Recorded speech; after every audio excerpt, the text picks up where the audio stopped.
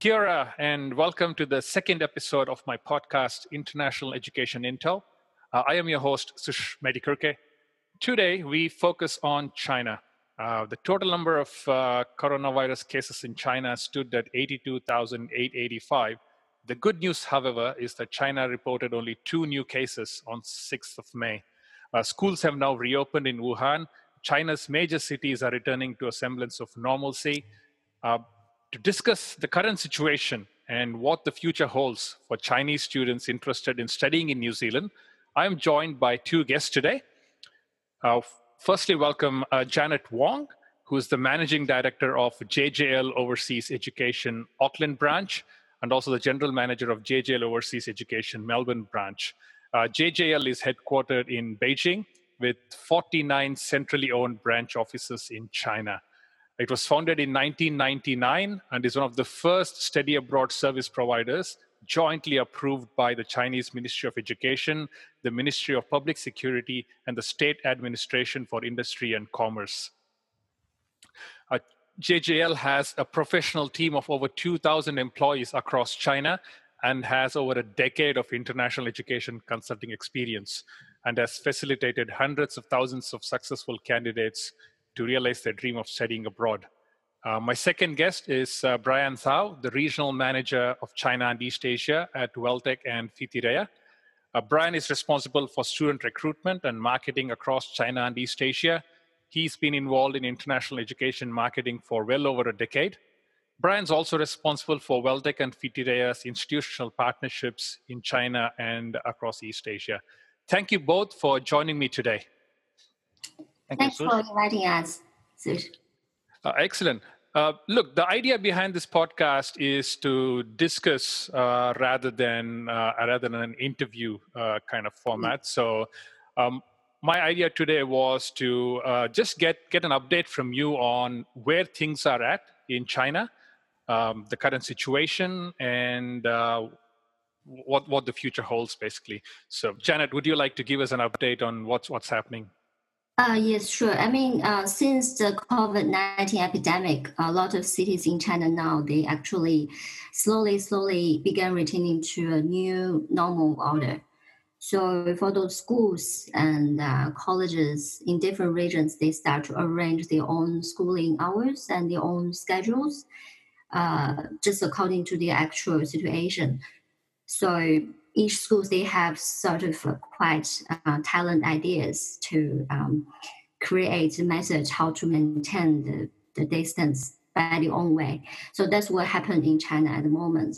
And also we realized that there's some changes have taken place between the parents and also the students, especially for those young age students, parents.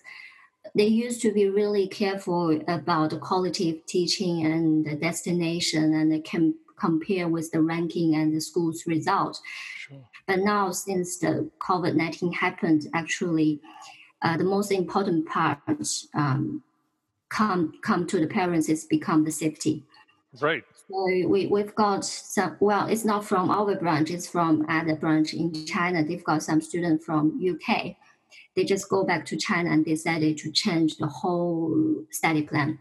That's what happened. So I think there will be, I don't know what's going to happen next, but I think in another way, there might be a chance for us because we really perform good this time. Brian, from your perspective, is there something similar that you've heard from your contacts and connections in China? Yeah, I think as Jenny said, I mean, things has been moving fast in last, few weeks. I think a few weeks ago, China was considered as the safest place in the world, and now I think because I think New Zealand's kind of got out of the epidemic the first. I think that's a good sign for New Zealand, as Janet mentioned. Definitely, we've seen signs. Increased inquiries about study options in New Zealand from China. Sure. And what's the perception in China of how New Zealand has handled the COVID-19 situation? What's the general feeling? Yeah, I mean, because recently it's popped up a lot, like how New Zealand performed the whole COVID-19, and we had a quite a good discussion between our students' parents. Actually, they feel quite confident about what New Zealand doing, and they kind of agree with just trying to lock down everything internally because their kids are studying in New Zealand. So they sort of kind of feel safe. But in another way, it stopped us to recruit new students, which is a headache at the moment.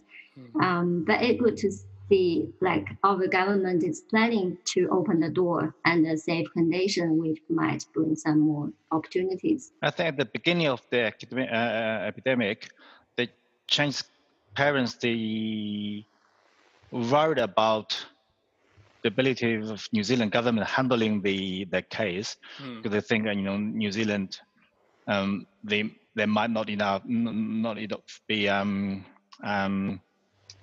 hospitals, ICUs, and the ventilators. But I think as things move on, the perception about the New Zealand government handling the case, I think it's got more and more positive. Right.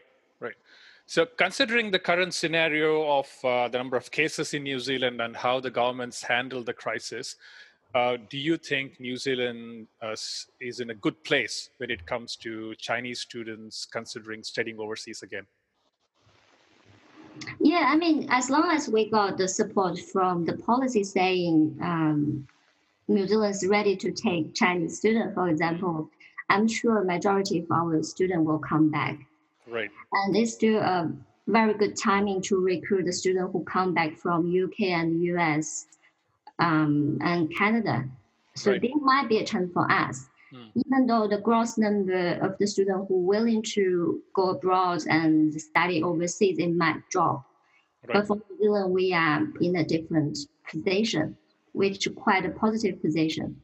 In terms of the Chinese students already in New Zealand, your students and also Brian, some of your students, have you heard from them? How are they feeling? What's been their state of mind?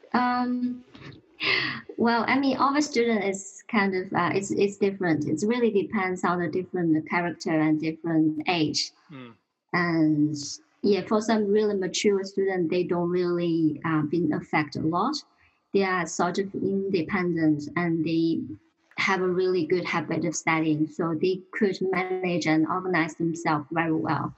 But for some younger age students, we do have some year 13 graduates end of last year.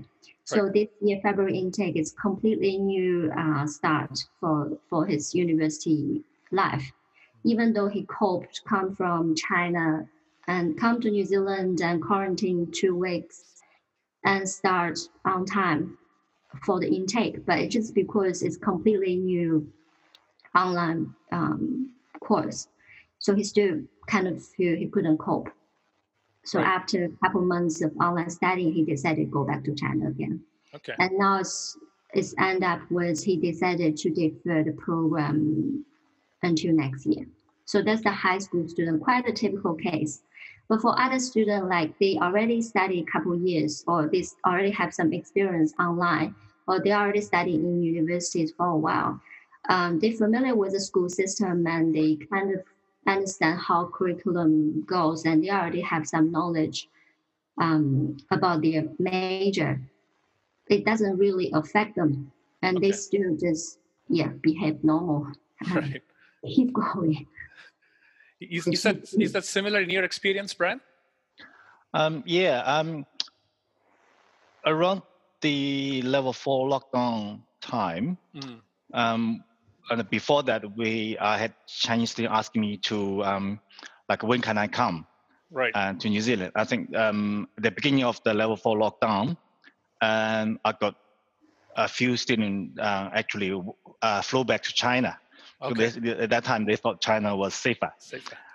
Then it's been very quiet for 2 or 3 weeks during the lockdown period of time. And then I think from this week, beginning of this week, I started to have inquiries from the Chinese students say, when can I come? So you see the patterns, the changing patterns. Yes. I think that now, because a few weeks ago we got really worried, or maybe they don't want to come. I think it's positive sign to say, to notice they are wanting to come back now. Right. So that interest in studying abroad is still there among Chinese students based in the mainland. So they're still keen on studying abroad, but the focus has shifted more towards safety than anything else. Is that kind of the crux of? Yeah, I mean, safety concerns has become the sort of top priority at the moment. And then for those students who originally have the plan and they already made the decision to come overseas and study, I believe most of them, they still won't come if it's safe. Right. But some of them, they might stop because, for example, for those under 18 students, the parents wouldn't allow them to, had a gap, like a year to wait until they are able to come. So they definitely will change their study plan. They think that the New Zealand government has been handling the case way better than you can the States from the very beginning.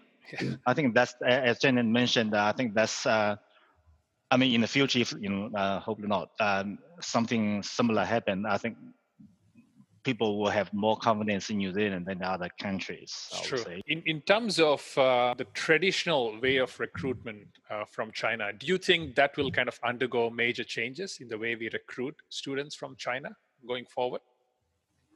Well, it's already started. Actually, it's already been changed because it used to be a traditional way when we recruit a student, we always organize a face-to-face consultation. And it's easier for us to share our experience. Like we study overseas, there's a lot of successful stories. And it's easier for us to convince the students and the parents come and study overseas. But now we have to change everything online. And even though the parents or student, they want to get some information from us, they don't really want to walk in and come to the office. They prefer just communicate through the new channel, like online, internet, or phone calls. Right. Yes, it's already been changed. So in terms of that, have you already been organizing virtual fairs in China? Is that the new normal in China? Virtual events, online webinars or seminars, is that the new normal? For our company, because we already started to develop our own online platform, well, luckily 2 years before. So we had a quite mature online platform to organize the online webinar for the student. And we already organized twice. Right. So we kind of invite all of our education provider partners. Well, I think Brand joined us, right? There's another one, I think, on the 16th. Oh yeah, I will be. I will be on 16th as well. So mainly we're just trying to bring our customers, our parents to online and let them to be familiar with the new way of the whole education industry. And we bring our partner schools online to promote the school. And also we put some demo class and online materials. So just make everything accessible online. Sure. And they don't really need to come outside and work to the office. They will get everything very handy at home. Sure. What's your experience been, Brian, of being involved in marketing from this perspective? For everything online, not face-to-face, no overseas trips. How's that been for you? As Jenny mentioned, GDL normally they run 3 round of recruitment fairs a year, normally in March, in June, July, then October, November. of course, we missed the March one, and the next one, I think starting from next week, there will be a series of online seminars or fairs. Yeah, we started to learn about the new form of recruiting digitally. Right. If we all we start to prepare more digital marketing collaterals. As Janet mentioned, we're going to have some like a demo class recorded actually the real class. Maybe more videos. Yeah, definitely there'll be. I think obviously that's the add-on on top of the traditional face-to-face activities. Yeah, because we will go back to normal one day anyway, but it's still a quite good practice to bring some new methods. We start promoting online. Maybe in the future we could do this both together. Yeah, for sure. How open are Chinese students to online or blended way of learning? Or is there still an overwhelming preference for the face-to-face model? I mean, in terms of online teaching, China actually started relatively earlier because from January, the students already studied online until April. No, I think until now, some of the schools hasn't decided to reopen yet. So all the students from like primary school to universities, they study online at home. Right. So the students in China, they have already experienced the whole process we are currently experiencing. So from the very beginning, neither student nor teachers, they are comfortable. So it's kind of crazy at a very early stage, but now they are used to it. I think we are kind of in the similar way. So we are getting to it slowly, everyone making progress. Yeah, I think from that point of view, I think Chinese students actually, they are better prepared. Right. Would immigration settings have an impact on this model, though? If, for example, there is a change to the post-study work rights as a result of students studying part-time in China and then moving to New Zealand to complete their studies, would that make them reconsider this model? I think it will. I mean, for example, for those adult students who come to study either bachelor degree or master degree, they are expecting they grant the work visa after they graduate. So if it's going to affect them, actually, yeah, I mean, they might will because of this reason to change the plan. And I've heard from UK, they are expanding 4 years work rights rather than current. I think they are offering 2 years. So I think they are trying to recruit the student again. And we should compete with them.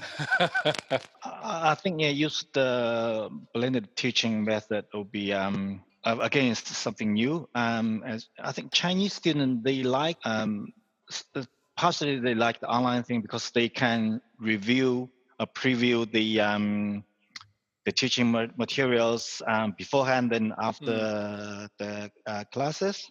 I think that's kind of something they do in China, in under the Chinese school system. Right. I think it's definitely something new to them. But of course, there's some concerns about the work rights. I think students, those who choose to study in New Zealand, they do have an expectation of getting some work experience after completion of their studies in New Zealand.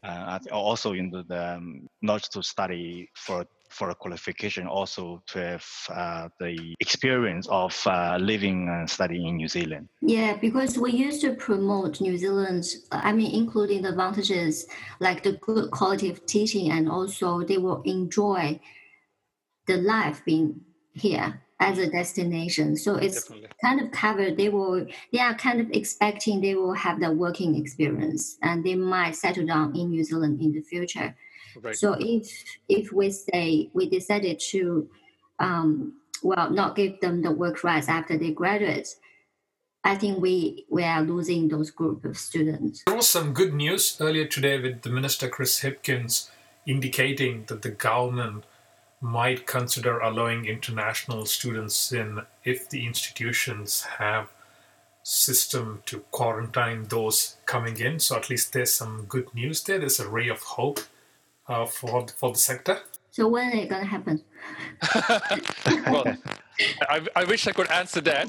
Maybe I'll just call the minister and ask him, see if he can come on the podcast and talk to us about it. That'd be a good idea. Yeah, I mean, July intake's coming. If we miss the July intake, we sort of lose the whole year. If they could consider, let's say, a lot of students coming in July, we still save half year. Right.